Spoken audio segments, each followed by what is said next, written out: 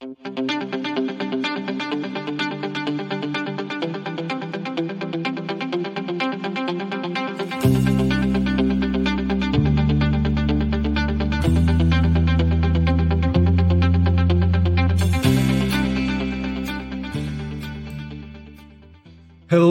and welcome to another live edition of the Energy Detox, a petroleum-based blend of leadership conversations guaranteed to boost your professional and personal output by flushing away the hidden and often toxic barriers to peak performance.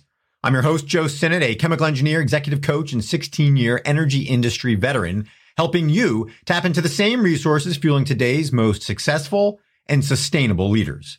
And today we're going to talk about how many of those leaders employ the art of silence, being quiet, not filling the pipeline, if you will, with words constantly. And they use that silence to their advantage, to boost their executive presence, to allow themselves and others to think more clearly and more effectively and efficiently. And how those leaders use silence as an antidote to many people in this world who want to get their message out, who feel pressed for time, who feel like they have their 15 seconds to get their message out, and they get overly excited, much as I do sometimes on the Energy Detox. So we're going to, maybe a bit of irony, slow down a little bit today. We're going to embrace silence, and we're going to talk about how a proper use of silence can help you as a leader be more effective in your communication, and in turn lead to a more sustainable and successful career.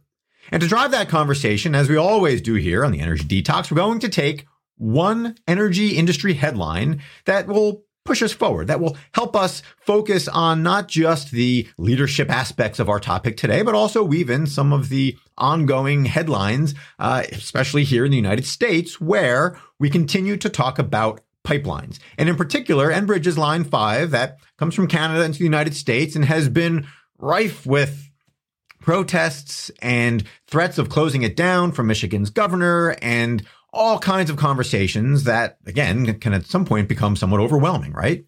And so in those headlines, especially yesterday's headline, we've learned that the White House is indeed investigating whether or not Enbridge's Line 5 should be shut down. It's just a study. There's some back and forth and he said, she said in terms of what they claimed they were doing or weren't doing. And again, we're not going to go into that because there's enough noise. There's enough headache-inducing headlines regarding that. But we are going to use that opportunity to talk about figurative pipelines, communication pipelines, and actually make an argument for times when it makes sense to shut down a pipeline, to not unnecessarily fill that pipeline with words.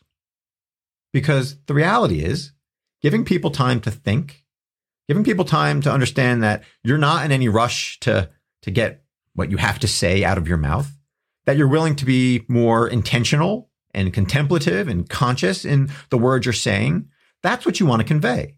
And if you're seen as a leader who is hell-bent on just jamming everything that you want to say, whatever's on your agenda, whatever's on your slides, you want to get that out of your mouth no matter what, and regardless of whether your audience has tuned out or is falling asleep or is on their phones, regardless, clearly, if you are in that boat, you're not terribly effective when it comes to communication. So today we're going to ask 3 questions to help you grow, protect, and sustain success regarding communication.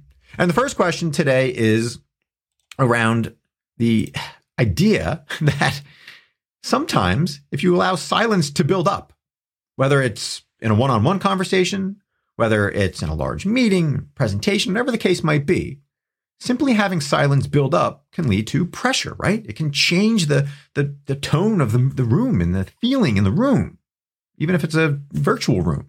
And so the question is, how might a buildup of silence-induced pressure boost your effectiveness?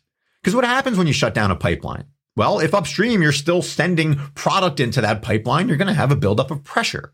That product isn't, going anywhere. It's still there. It's still flowing to a certain point, and you're going to build up pressure in that pipeline so that when the pipeline is opened back up and when things are able to flow, it's going to flow again. In fact, it might even flow at a higher rate and might be flowing more efficiently and effectively.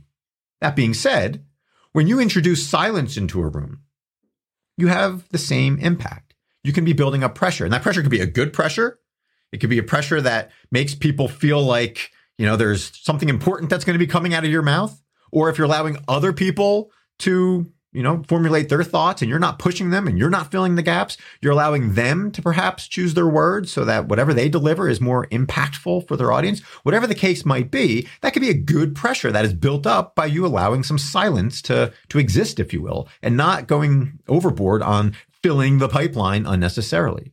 Now, on the flip side, of course, that pressure can be, used, for maybe I want to say evil purposes, but you can certainly use it to your advantage because sometimes that pressure, that silence, if you will, can cause people to squirm a little bit and can actually cause them to fill the pipeline, fill that silence, if you will, and start talking and maybe start revealing things that they wouldn't otherwise. And this is particularly true if you happen to be in a sales role and, you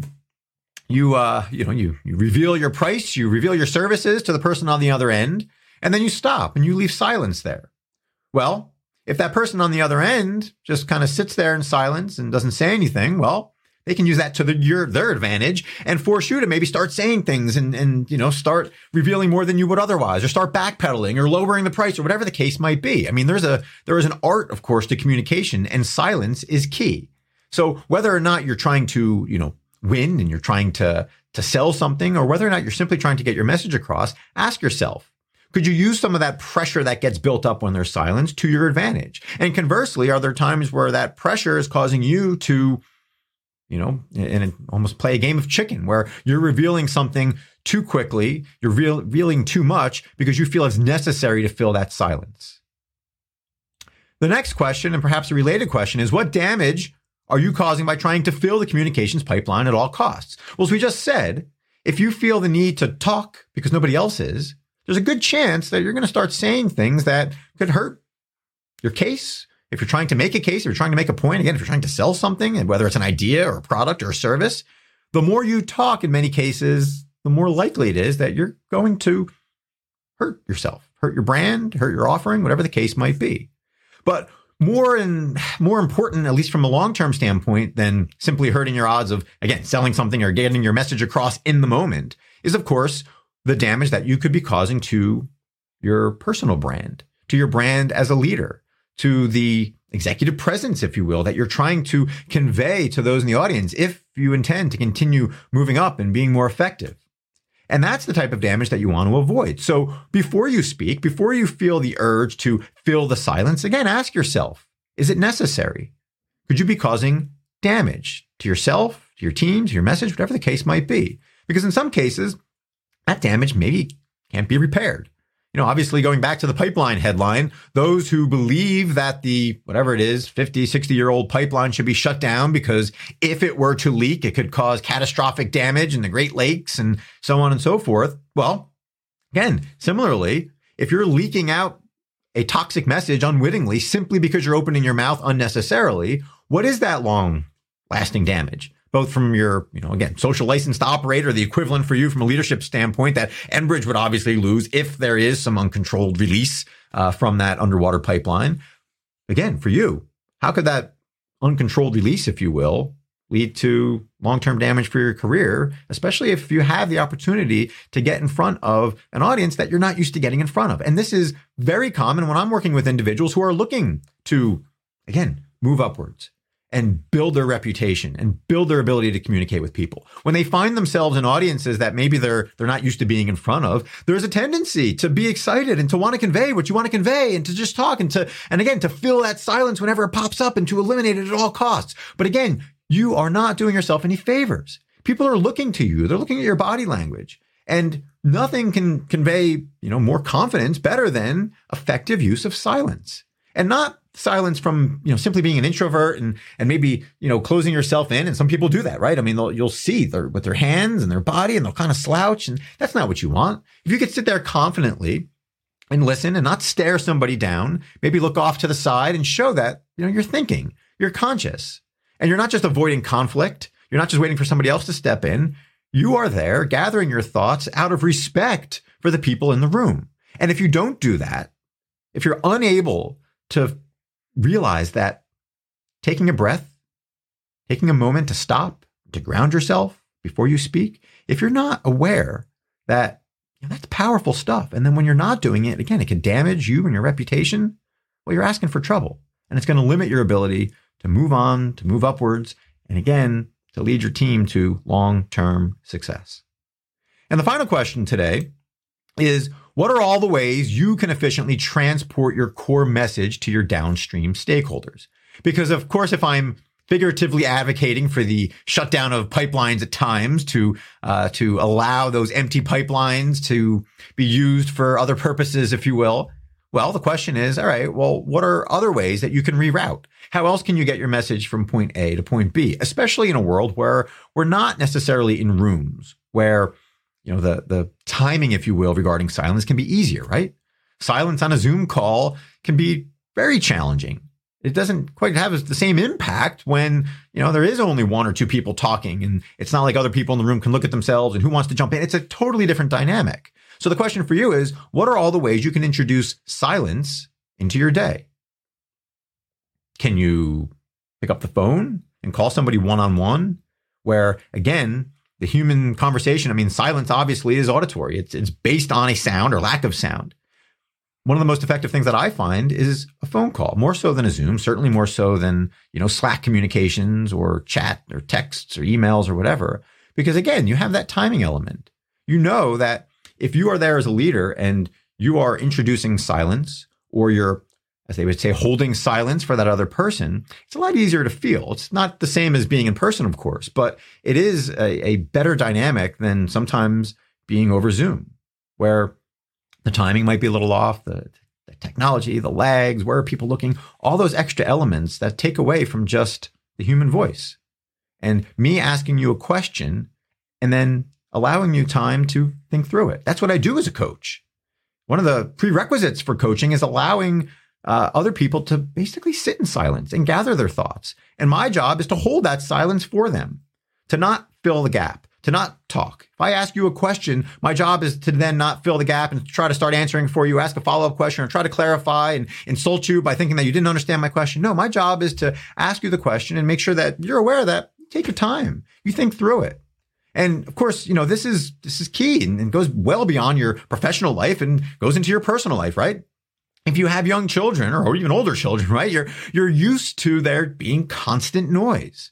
My wife and I clamor for the times where we can actually share thoughts back and forth without being interrupted. It's precious. That silence is absolutely precious. But what happens when we feel like we only have a 10 or 15 second gap to talk before the next kid comes around and has to ask something and interject something? Well, we find ourselves getting excited and getting it out there, and induces more stress, and we wind up going backwards in many cases because we're not making time for silence. And again, it's easier said than done during the course of a day, but in a business setting, theoretically, it's a little bit easier for you to be in control, to exercise that silence, to know that there shouldn't be little kids coming in and interrupting you in your meetings necessarily. Again, obviously, it happens in this world of remote work, but from a leadership standpoint, you are in control then. There should be less distractions.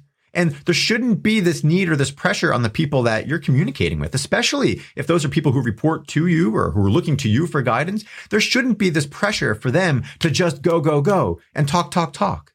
In fact, it's quite the opposite. They should have the knowledge that they can take their time. They can gather their thoughts. They can, count to 2 or 3 as long as 2 or 3 seconds can feel. And it's up to you to make that happen. And again, there's lots of ways to do that, and ask yourself, what are those ways?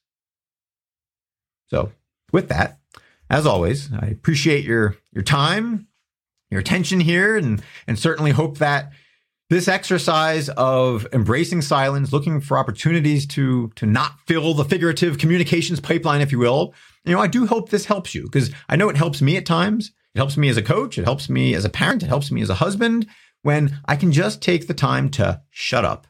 As difficult as that might be, and as ironic as that might seem for someone who had no problem here filling nearly 15 minutes of a podcast yet again. But with all that being said, thank you again. I hope you have an excellent rest of the day, and take care.